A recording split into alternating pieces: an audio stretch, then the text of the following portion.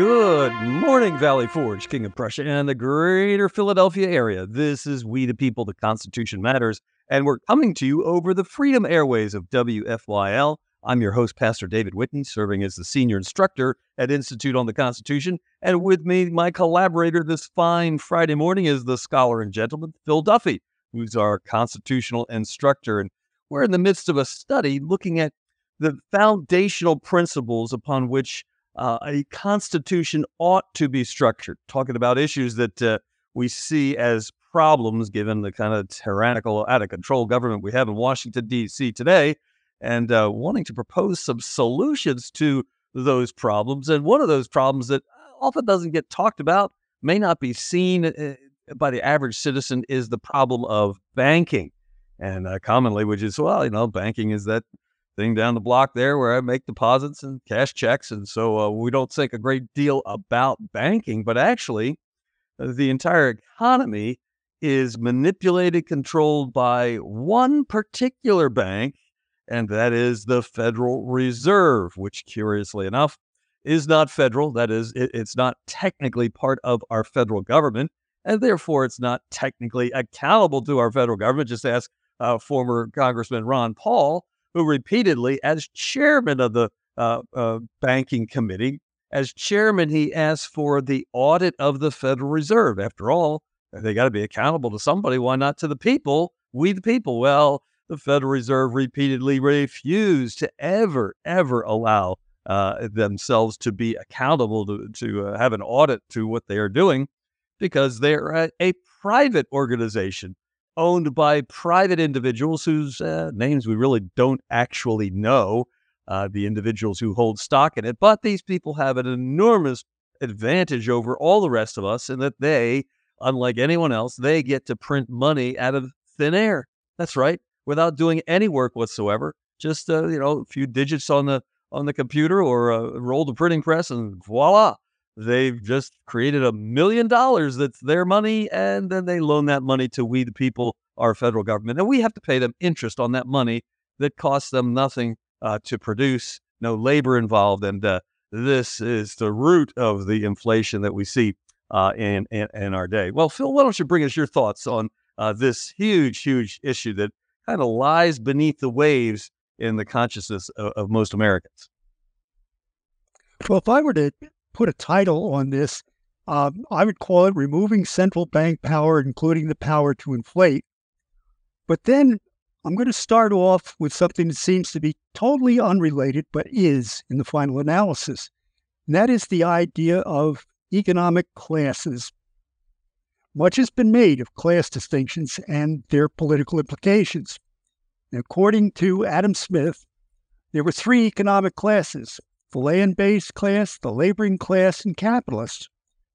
Marx and Engels took that view to its extreme, that there were only two conflicting classes, the bourgeoisie and the proletariat. Prior to both writers, Richard Cantillon took a contrary position, that there were those who labored for a fixed wage while there was an employment contract, and those who guided the factors of production, the entrepreneurs. He quickly added that these were not economic classes, but that entrepreneurship was open to all. History has demonstrated that Cantillon's view was the correct one.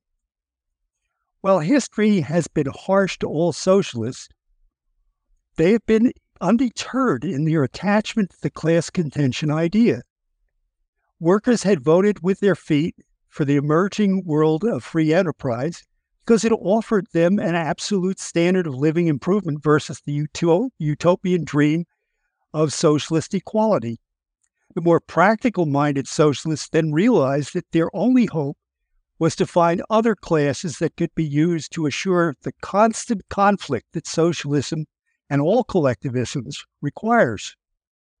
Race differences, as arbitrary as they are, have worked well over time, although the number of exceptions to the race oppression view of the world has become great enough that many are questioning its validity. Sexual preference has been elevated as a class oppression idea, as has global warming. Other class differences seem to arise each year, keeping the political pot boiling. But these are merely distractions from what is really going on. Cantillon was right. These are not true economic classes as existed in the feudal age. These are artificial differences that are important to politicians who feed on them. In the final analysis, there is only one economic class distinction, the distinction between those who rule and those who are ruled. As has been proven in the last couple of centuries, the form of government matters little. So-called representative governments can be oppressive as monarchies of old and modern dictatorships. To the extent that politicians can distract us into believing that other differences matter, we are less able to focus on the truth about the real differences that exist in society. Under the concept of representative government, the rulers should be almost powerless. After all, they are vastly outnumbered by those who are ruled. That inherent weakness is removed by a hierarchy of greed and envy. The greed part of the hierarchy is composed of those who support the ruling class, the special interests that encourage the rulers to share some of the spoils of the system. The envy part is composed of those who are mindlessly led to believe that they have been oppressed by others who have been more successful in life. They find the class struggle idea appealing. They become the useful idiots who are required in any centralized governing plan. The limits of useful idiocy were severely tested in the close of the Republican George W. Bush administration and the beginning of the Democratic Barack Obama administration in 2008-2009. With strong government interference and encouragement, the financial sector of the economy was in crisis. After sacrificing Lehman Brothers to bankruptcy, the politicians panicked because too much of their power base, the banking system, was threatened.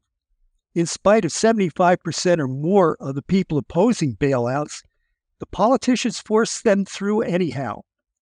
The handwriting was on the wall. If the politicians tried this again, they would be ejected from power. In 2020, claiming a medical emergency, politicians shut down a major part of the U.S. economy. This time, classic bailouts would not work to repair the damage politicians had done. The people would not buy into bailing out special interests one more time. It was necessary to cast a wider net. Individual stimulus was designed to anesthetize a much larger group of useful idiots, such as they would be immune to the pain caused by the stimulus. The fact that for every dollar received by ordinary individuals, $8 went into the pockets of special interests this time. The pain would be felt in the price of consumables as inflation did its mischief. In addition, there was significant increase in the federal debt. In spite of the elegant nonsense being spewed by modern monetary theorists, there were prices to be paid for financial irresponsibility. What can we learn from these examples? Even before considering them, we should reflect upon Lord Acton's stern warning. Power corrupts. The people who control governments have an insatiable desire for even more power. History has demonstrated that they will ignore constitutions as long as they have sufficient money to expand their power, and as long as the consequences of getting caught are tolerable. Let's focus on the funding of power expansion and corruption.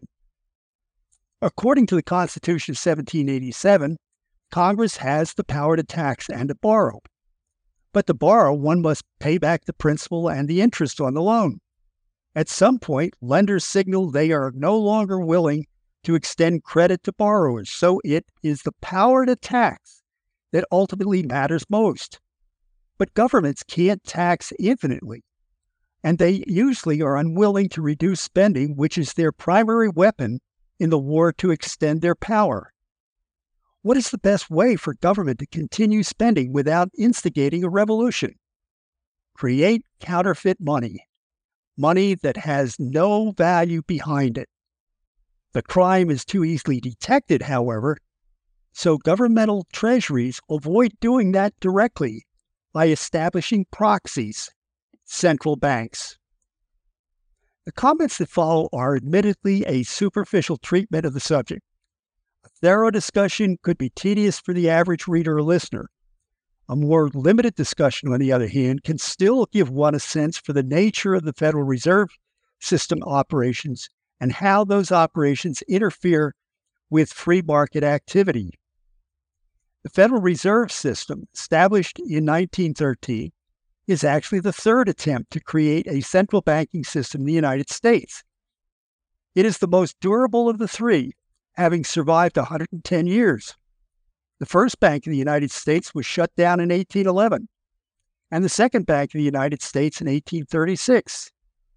That durability of the Federal Reserve System has nothing to do with performance.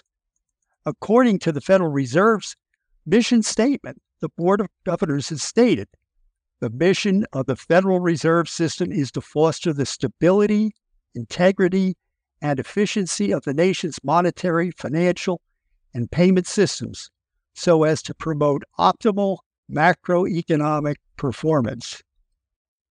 The statement is classic Orwellian doublespeak, as the 2023 dollar has lost 97% of its value since 1914.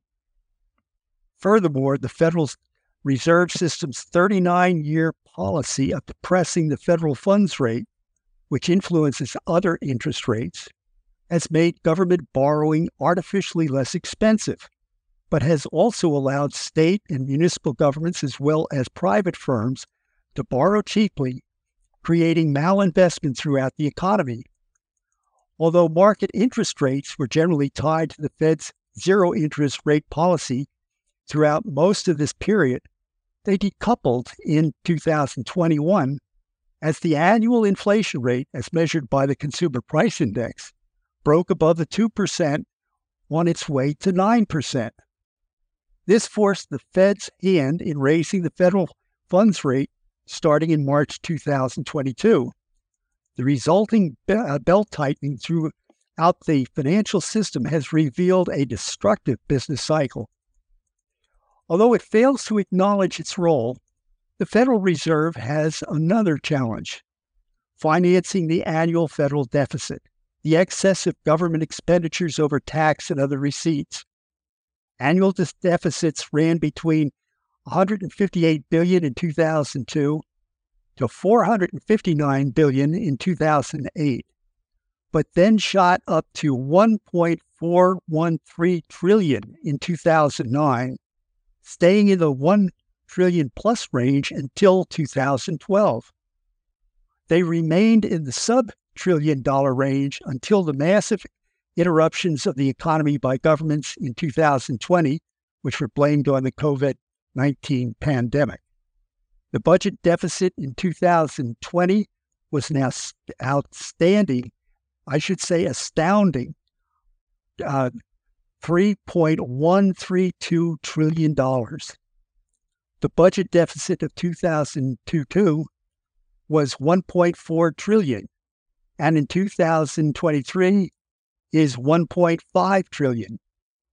Comparing budget deficits to presidential administrations raises some difficulties, since federal budgets are set to begin October 1 of the prior budget year and end September 30th of the budget year.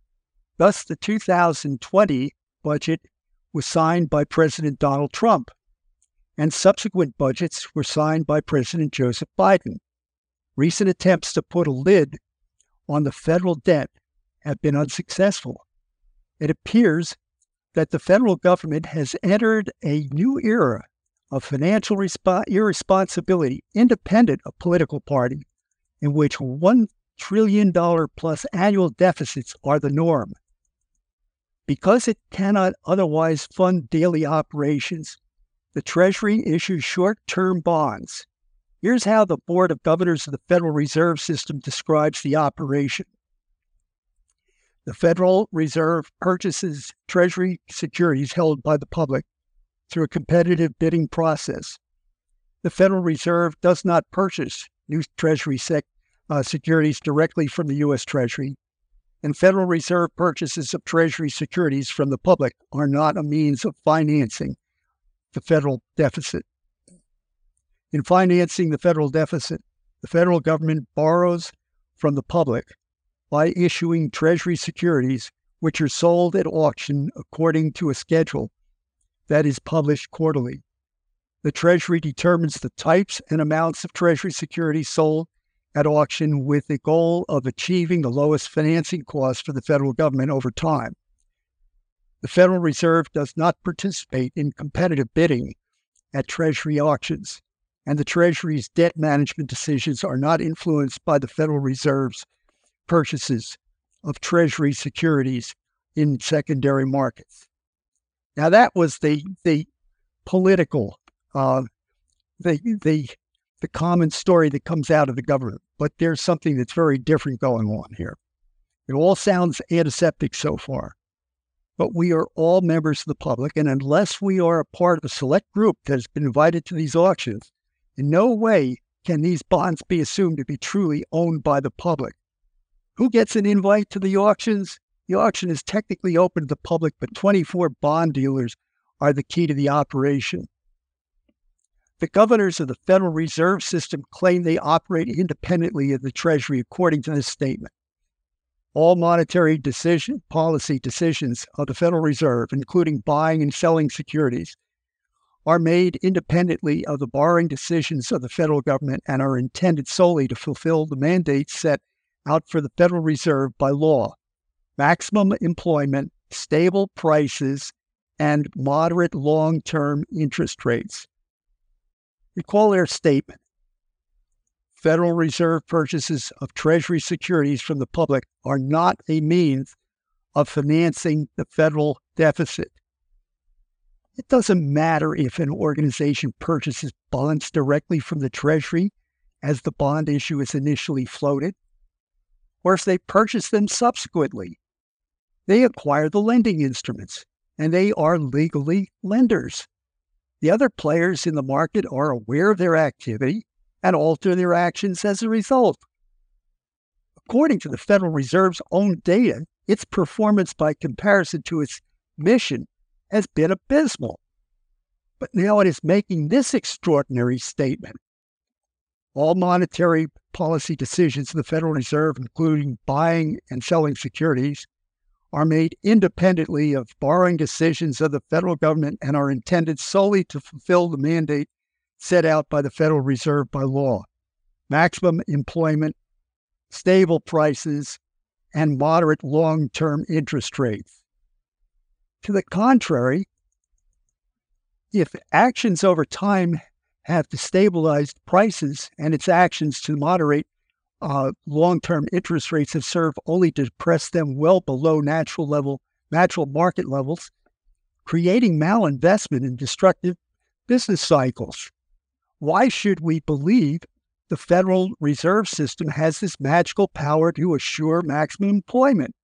First, let us recognize that governments since the Romans, including those of Napoleon, Adolf Hitler, and Franklin D. Roosevelt, have achieved that directly by involving their nations in war. Then consider that there was no unemployment in the Soviet Union and Mao's China. Everybody worked, or pretended to do so. There were consequences to this maximum employment policy. In the case of the wars, there was death, disability, and property destruction. And the planned economies of the Soviets and Mao could not keep up with the free market economies of the West. The whole concept of maximum employment is questionable. How is employment even to be measured? The labor statistics provided to justify government interventions are notoriously invalid.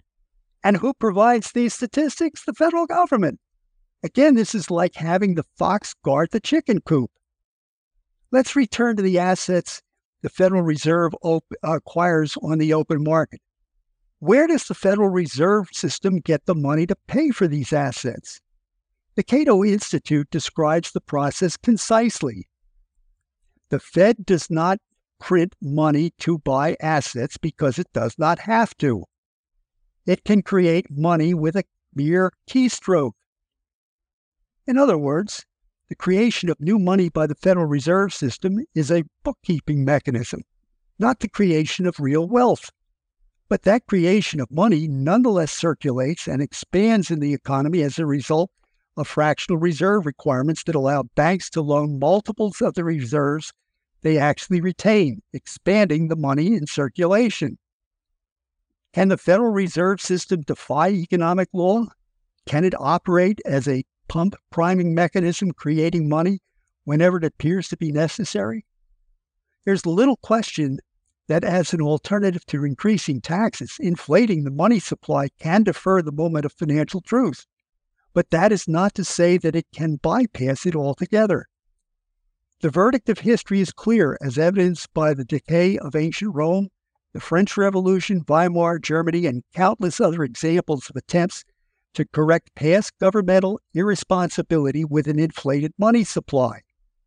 When inflation passes a certain theoretical point, called hyperinflation, the money structure is destroyed, and the fiat money created by the government and their proxies, central banks, becomes worthless. Supporters of the Federal Reserve System claim that their relationship to the government is different. They rely on the alleged independence of the system. But the Federal Reserve System is a political animal. Its existence is due to an act of Congress in 1913 and is supposedly overseen by Congress. Yet the Federal Reserve System does not publish its financial reports.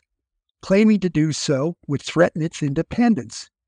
Imagine a firm in the private sector making such a silly claim. The system's chair and vice chair and other governors are nominated by the President of the United States and confirmed by the Senate. These people are not independent. They are unaccountable. Accepting the creation of money out of thin air, all of the functions of the Federal Reserve System could be performed honestly within the free market system. As an unaccountable, quasi-governmental entity, the Federal Reserve System creates an unnecessary and dangerous step in banking operations. Its existence seems best to serve political interests and their need to obfuscate banking operations in order to keep the public in ignorance. A central banking system endangers a republic and should be prohibited under a new constitution. Well, amen to that, Phil. Yes, prohibited. And actually, under our old constitution, if it had been properly interpreted and properly handled, it never would have been permitted. But you're right to point out that because, in a sense, our existing constitution didn't so clearly shut the door, it allowed for this to be created. Actually, many of the founders believed that it did. Thomas Jefferson believed that the central bank was illegal, unconstitutional. But Alexander Hamilton, who seemed to have the ear of George Washington, perhaps as a favored son because of his service to George Washington as a adjutant in the War for Independence, when he proposed a bank, he claimed, this is Alexander Hamilton's claim, that Article 1, Section 8 of the U.S. Constitution, because it talks about a list of enumerated powers in there. At the end of the list, it says the things that are necessary and proper. But what Hamilton was fudging on is the necessary and proper clauses, necessary and proper to the preceding list of 17 items in Article 1, Section 8. So in other words, one of the items that was on that list is the post office. So whatever was necessary and proper to the creation of a postal system, yes, that was a part of the powers that we, the people, were granting to the federal government. But regarding money, the only thing that was granted is the statement, actually not even Article 1, Section 8, but the idea that coining money, and Congress has the power to control the weights, the standard weights and measures in terms of that, but coining money, not printing money, coining money, and the coining of money in no way countenance the idea of the federal government creating its own central bank. And James Madison, who I think is rightly called the father of our Constitution, his line of reasoning was very clear when this was debated in the House of Representatives. He believed the legislature is one branch of the government. it was one branch that was most likely to overextend its legitimate constitutional authority. And so he argued that if Congress could use the necessary and proper clause to extend its jurisdiction, there would be no effective limit on government. In other words, government would have no limit as to what it could do. And so Madison believed that the power to create a corporation had to be explicitly authorized because it was not something that was stated in the Constitution. And it couldn't be, say, well, we read through the between the lines of the Constitution, we could say, Congress has the power to create corporations. And by the way, the first bank was a corporation created by the Congress and passed by President Washington. And President Washington, evidently reviewing the constitutional issues, deciding whether to sign it or veto it. Secretary of State Thomas Jefferson at that time renewed his arguments against the national bank because, in his view, I believe a proper constitutional view, the word necessary in the necessary and proper clause meant something more than something that's convenient or something that is useful. Its true meaning, as Jefferson was thinking, was that it was closer to something that was indispensable. So if Congress had other ways to secure its objectives, a national incorporated bank, Jefferson argued, was unnecessary and improper. Not necessary and proper, but unnecessary and improper. So both Madison, father of the Constitution, and Jefferson, who at that time was the Secretary of State, argued against it. But sadly, they lost that argument, and the first bank was chartered. And as you mentioned, Phil, it was ended in 1811. Now, it's interesting, just a little historical side note about its ending. You see, the banking cartel was more than just the Central Bank of the United States, the first bank of the United States. There was a bank in England, Central Bank of England. There was central banks on the continent. And these central banks all had family relationships. The Rothschilds owned them and controlled them and so forth. And I believe it was Nathan Rothschild who said that if they would end the central bank, if the central bank would end in the United States, within 1 year, the United States would be at war. Well, that's a pretty strong statement to make for a banker. What kind of control does a banker have over the entire government of, in this case, of England, to see that the government of England would go to war against the United States if the United States did not maintain its central bank? And lo and behold, 1811 is followed by 1812, and we ended the central bank, and yes, we were at war with Great Britain because the controlling interest of those central banks so controlled the government of England that the government of England essentially would do whatever the central bankers wanted to do. In other words, you could say central banks are a way in which private individuals take over a government, and in a sense, that government becomes their puppet. The government's going to do whatever they want because the financial strings are controlled by the central bank. Central bank loans money to them. It recalls those loans at will. So the central bank really has enormous power, and in a sense, it's a shadow government, a government behind the scenes that nobody elected. In our case, our third here, the Federal Reserve. It's not only nobody elected them; it's a private group of international powerful people. It's not even the American government, which the first and second central bank were ostensibly they were controlled by the government and owned in some respects by the government of the United States. Well, all holds and all gloves were off with the Federal Reserve. It's clear that it's not owned by the government of the United States. It's not controlled by the government of the United States. It's not accountable. It refused, as I said before, Ron Paul's insistence that it be audited. It refused to be audited again and again because it was basically saying the idea we're independent means we are not answerable. We are not accountable to Congress, to the president, to the Supreme Court. We're accountable to no one. We do what we please. We create money out of thin air, and we force you, the people of these United States, to accept it and pay interest on this money that cost us nothing to produce.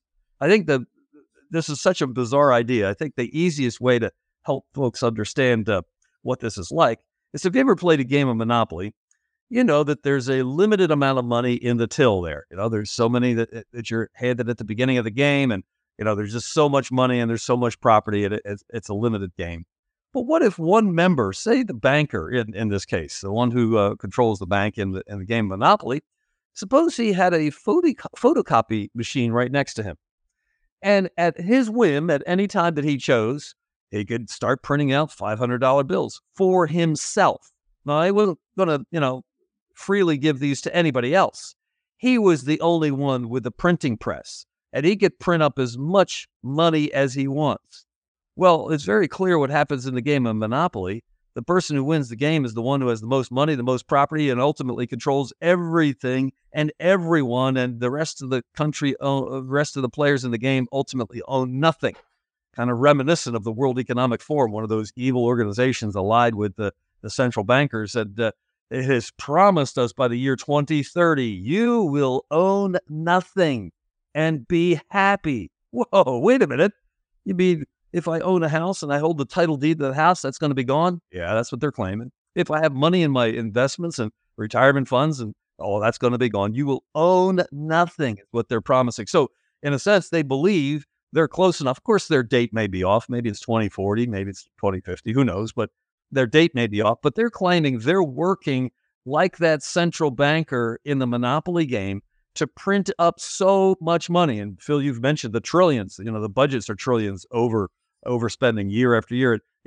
How deeply are we in debt as a country? We're told it's 32 trillion, but that's only if you don't count the unfunded mandates like Social Security and Medicare, Medicaid. So, you talk about them, you're talking about over $100 trillion, a number so mind-boggling and so large that what it does is create debt slaves of succeeding generations of Americans, that each of us will be paying our entire lifespan to try to pay off this national debt that was actually money created by the fraudsters, the bankers sitting at the Monopoly table with a money printing machine next to him. And because he could print up all the money, obviously he could buy up all the property throughout the entire game of Monopoly. He can never lose. And that's why they're saying you will own nothing. They're planning worldwide, and this is not just a scheme here in the United States and the central bankers of the Federal Reserve, but all over the world, they're planning the same thing. In fact, every country in the world, with the exception of few like North Korea, and I think maybe Syria, maybe one or two other countries that do not have a central bank controlled by the Bank of International Settlements, the kind of central bank for central bankers. So they've got this scheme worldwide. And basically, by creating money out of thin air in all of these countries, they can buy up everything, everyone's property, all the mineral resources, all the oil. Every part of the country can be owned by these central bankers, this elite group of, several hundred families at the top of the world who are running it all and seeking to drive everyone out of any financial existence. Well, what's the solution to this? Well, clearly, we need to end something like the Federal Reserve. And I agree, Phil, fully that we need to see to it that a new constitution would not have any provision that would allow for such a central bank. These things can be covered and should be covered by the free market. The free market economy is the best source of liberty and freedom, and it gives everyone an opportunity to make or break. And that's the beauty of it. It's not socialism where everybody has an equal income and everybody's got an equal everything.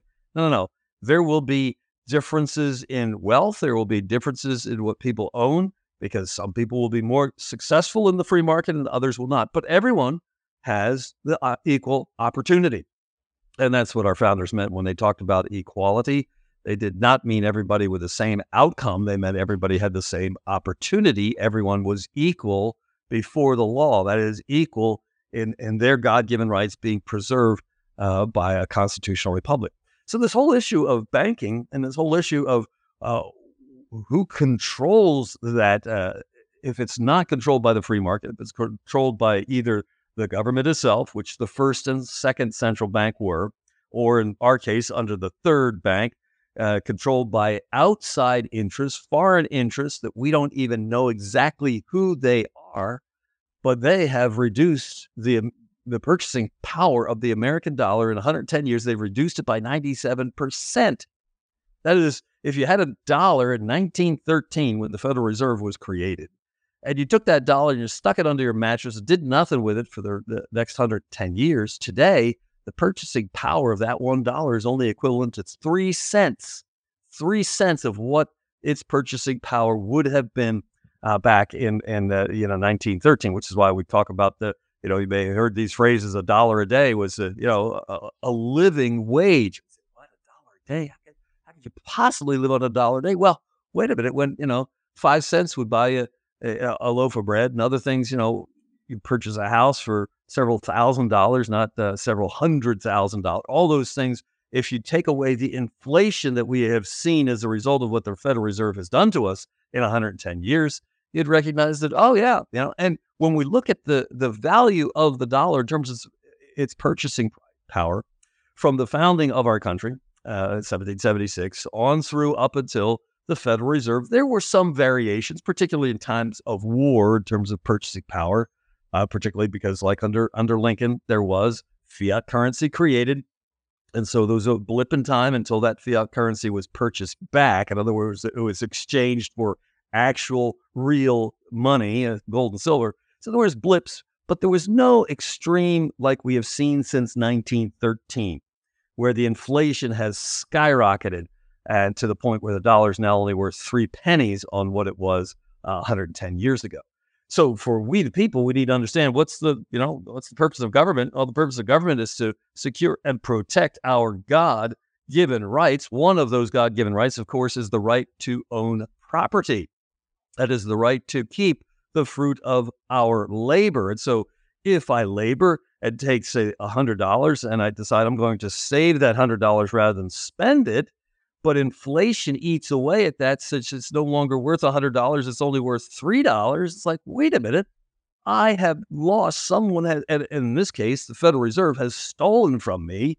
If I was 110 years old, I'm not. So if I was 110 years old and I'd saved that $100 in 1913 and now it's only worth $3, somebody has robbed me. That is, somebody has violated the laws of nature. Nature's God, thou shalt not steal. And the very purpose of government is to protect our God-given right to property. That is, when I earn or when I have inherited property, either way, if I've legitimately obtained property, then that property belongs to me and it's not to be taken by anyone, as the Federal Reserve has done. So if we were to right the wrongs that have been done to us for these 110 years, we'd have to find out exactly who these criminals are that have stolen ultimately hundreds of billions of dollars of the wealth of America and absconded with it and put it in their own, property or their own bank account, their own stacks of gold, whatever it is. Well, a proper function of our military then would be to repatriate that which has been stolen from us for the 110 years of the existence of these criminals in the Federal Reserve.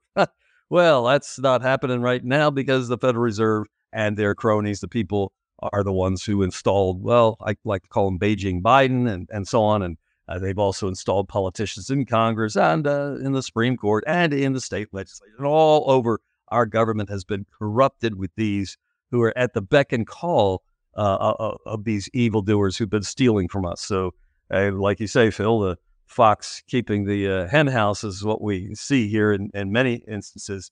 And so we need to create a system whereby truly our property rights can be protected by a government from we the people, instead of a government, and in this case, controlled by entities behind a black curtain. We don't know who they are or what they're doing, but we can see what they have ultimately done. They have destroyed the value of wealth in America. They have stolen from the American people over 110 years. And this needs to be brought to right. Your thoughts? Well, I just had a couple of thoughts here. You mentioned the fact that Washington had approached Jefferson as one of his advisors with an opinion, and Jefferson was definitely against it. But he also approached Attorney General Randolph, who likewise opposed it. So if you think of it, it was Randolph, Jefferson, and Madison all clearly against this. And let's see, all of those, by the way, were Virginians, like Washington. And who did he listen to? The New Yorker, Alexander Hamilton, who happened to have been his adjutant during the War of Independence. So military duty creates a closeness. There's no question about that. Uh, I think there was a subsequent example of this kind of reliance on Hamilton, and that's the Whiskey Rebellion. And this is the only time that I know of that uh, the president, as commander in chief, actually took to the field, and he actually uh, he he directed this force of 13,000 conscripts, in effect, or volunteers, both, of course. He accompanied them to, I think it was Carlisle, before he turned over command to another officer. And I think what happened there was Washington is looking at this and saying, you know, I don't think this is a good idea. I think it's time to get back and to separate the role of president from the field commanders.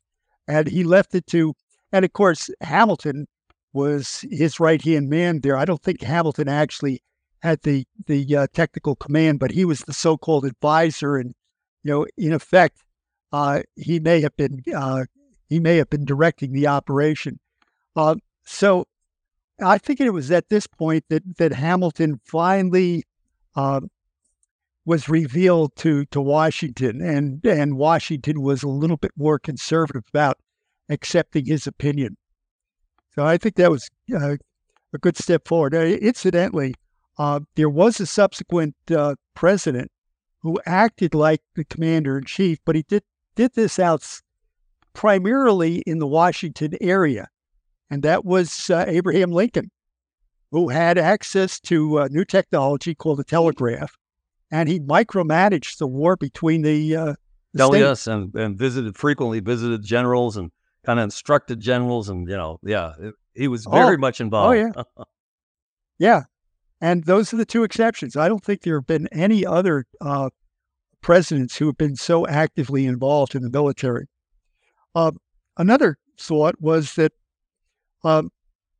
we need to put the federal government under accrual accounting. You mentioned the fact that we have something like $33 or $34 trillion in debt, but that's only the recognized debt under a system of accounting called cash accounting, which is typically reserved for what we derisively call mom and pop shops. Federal government, which is the largest business entity in the world, should never be under cash accounting. It should be under accrual accounting. Even the nation of New Zealand is under accrual accounting. And of course, the federal government requires that all corporations submit their books on an accrual basis, not on a cash basis. If, as you pointed out, if the federal government were to employ accrual accounting, it would have to acknowledge the entitlements, the debt obligations that it has incurred, which would be over $100 trillion. Clearly, there is no way in the world that anybody, any citizen, except the wealthiest, could pay their share of that. And when you think under progressive taxation, probably about half of the residents of the United States pay virtually nothing, whereas the other half have all of the responsibility. So I think those are just a couple of thoughts I had listening to your comments. Thank you, Phil. And I like your point that it was 3 Virginians versus the opinion of 1 New Yorker.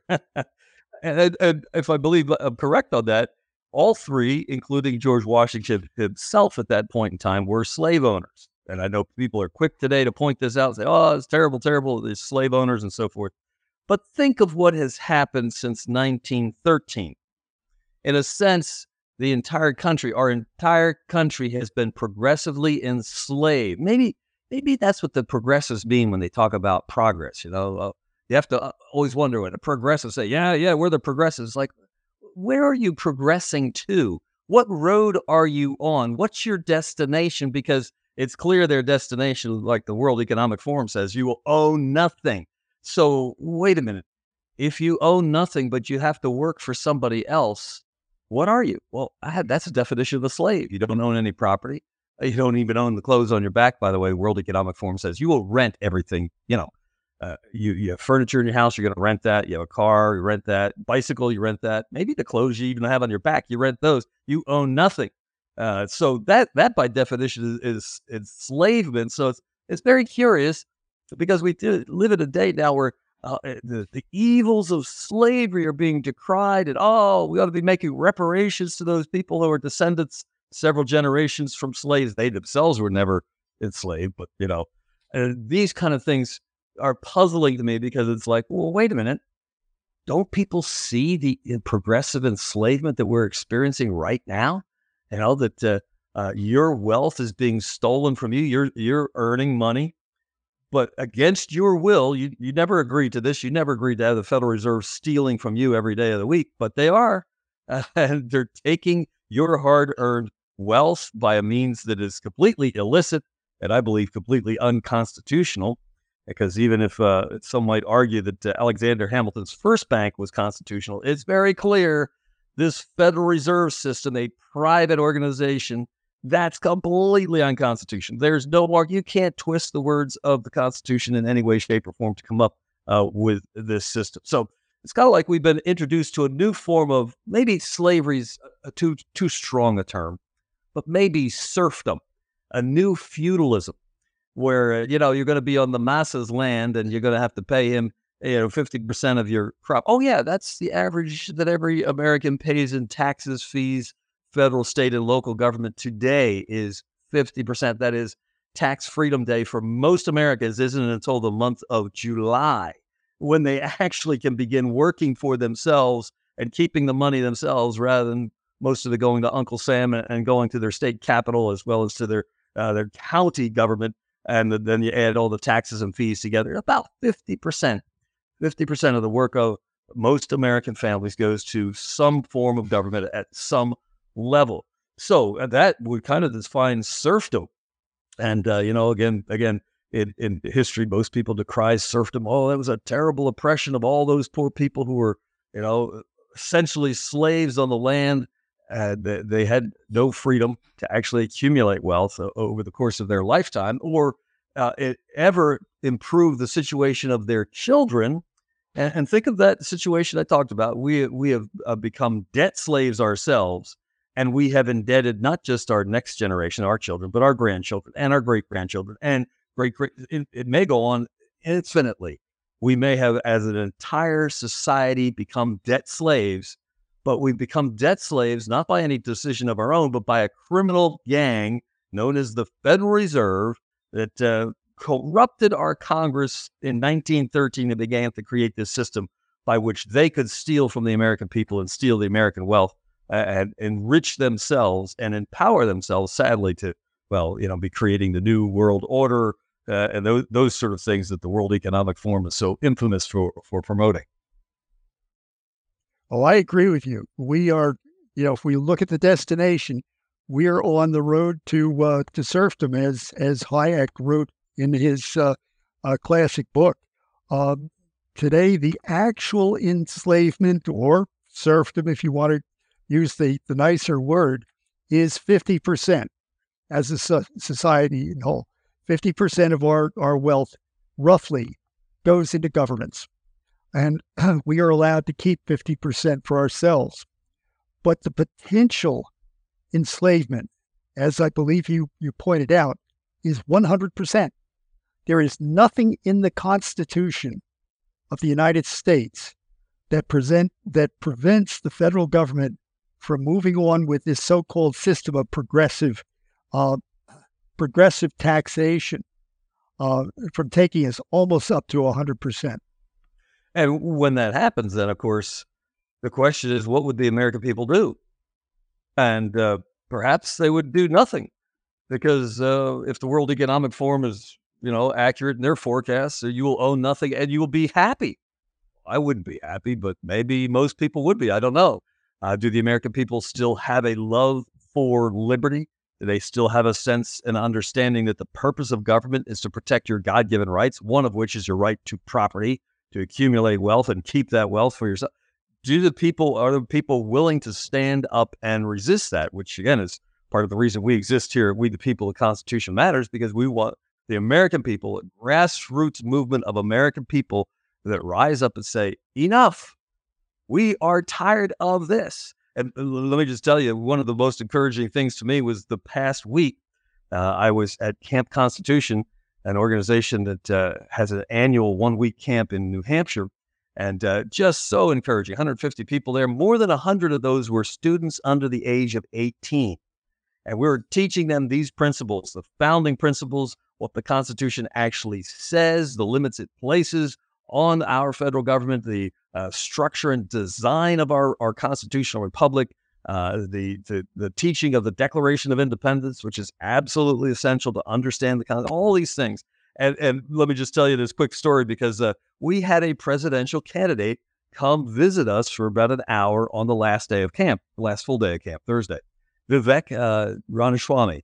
He's running in the Republican primary, obviously way far beyond Trump, but you may not hear about it. But he must be significant enough, because Fox News showed up to film his lecture, and also I think NBC was there. But we had been teaching, and I had particularly been teaching these students that the most important question you can ask anyone running for office, whether it's the president or the dog catcher, is this question, the question of purpose. What is the purpose of human civil government?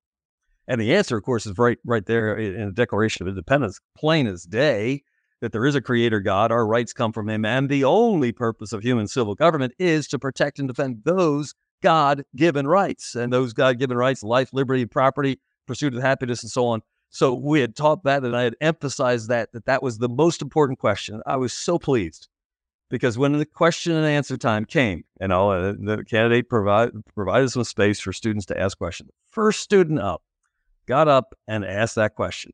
Sir, what is the purpose of government?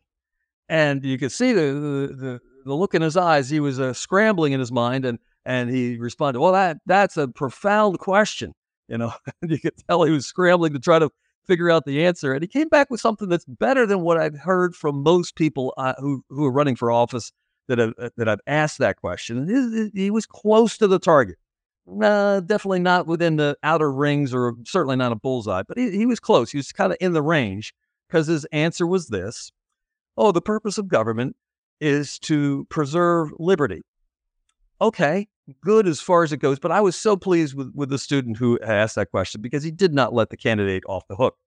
He proceeded to say, our founders said the purpose of government was to protect God-given rights. And immediately the candidate, Vivek, said, oh yes, of course, that's the right answer. So in a sense, I was very pleased, because our student was schooling a presidential candidate, the person who's running for the highest office in the land, and our student knew better what our form of government is about than this presidential candidate. And by the way, I like Vivek. He had a lot of good answers. Hey, we need to eliminate a whole bunch of federal departments. We need to get rid of the FBI. And he had a good list of things that I would agree with, but he needed to be schooled. And I was so pleased that our students there at Camp Constitution were actually schooling him. So in terms of, there's a lot of dark things going on in our culture.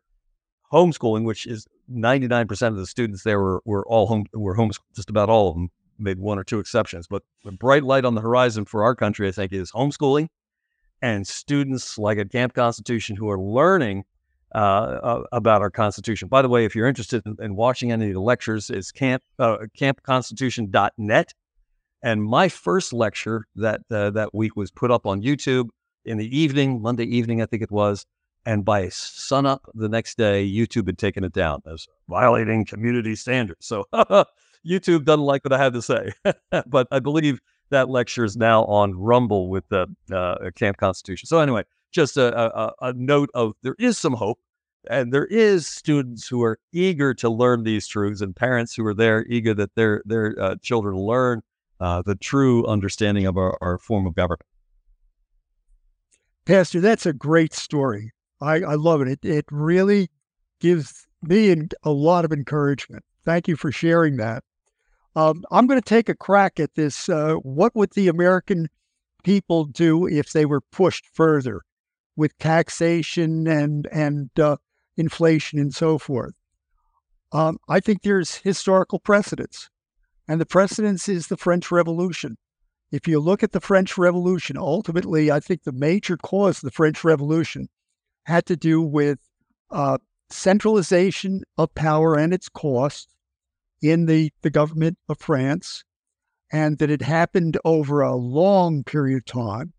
And to support that centralization, you had increasing taxation. I mean, you had taxation of every kind, including, I believe it was the corvée, which was that the peasant had the responsibility to provide physical labor for a certain period of time for building roads and that kind of thing.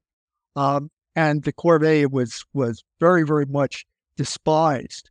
But basically what happened, they reached a point where the expenses of government, and we could think of this as the leech, if you will, sucking all the blood out of the host. Basically, they reached a point where there was nothing more to give. And the people who had been accustomed longer than any other nation, I think, in Europe, to centralization of power and corruption that comes along with it, the nation of France finally erupted and said, we've had enough. And of course, that eruption went way beyond the bounds of justice. I mean, if you look at the Reign of Terror, it was just injustice taken to its ultimate extreme. But basically, this is what this leads to. This will lead to bloodshed, to civil war, if this is not corrected. There are no alternatives. A sobering thought, and I agree with you. And I think it might lead to the breakup of the republic, because certainly there are certain states, Texas being one that comes to mind, that feel that if this agreement with what we've entered into with our federal government really is no longer in our favor, then it's time to create a government that would, which is exactly what the Declaration of Independence says, that if the government, instead of protecting your God-given rights, attacks your God-given rights, which Federal Reserve is but one example of the federal government no longer protecting our God-given right to property, but attacking that God-given right to property, stealing from we the people.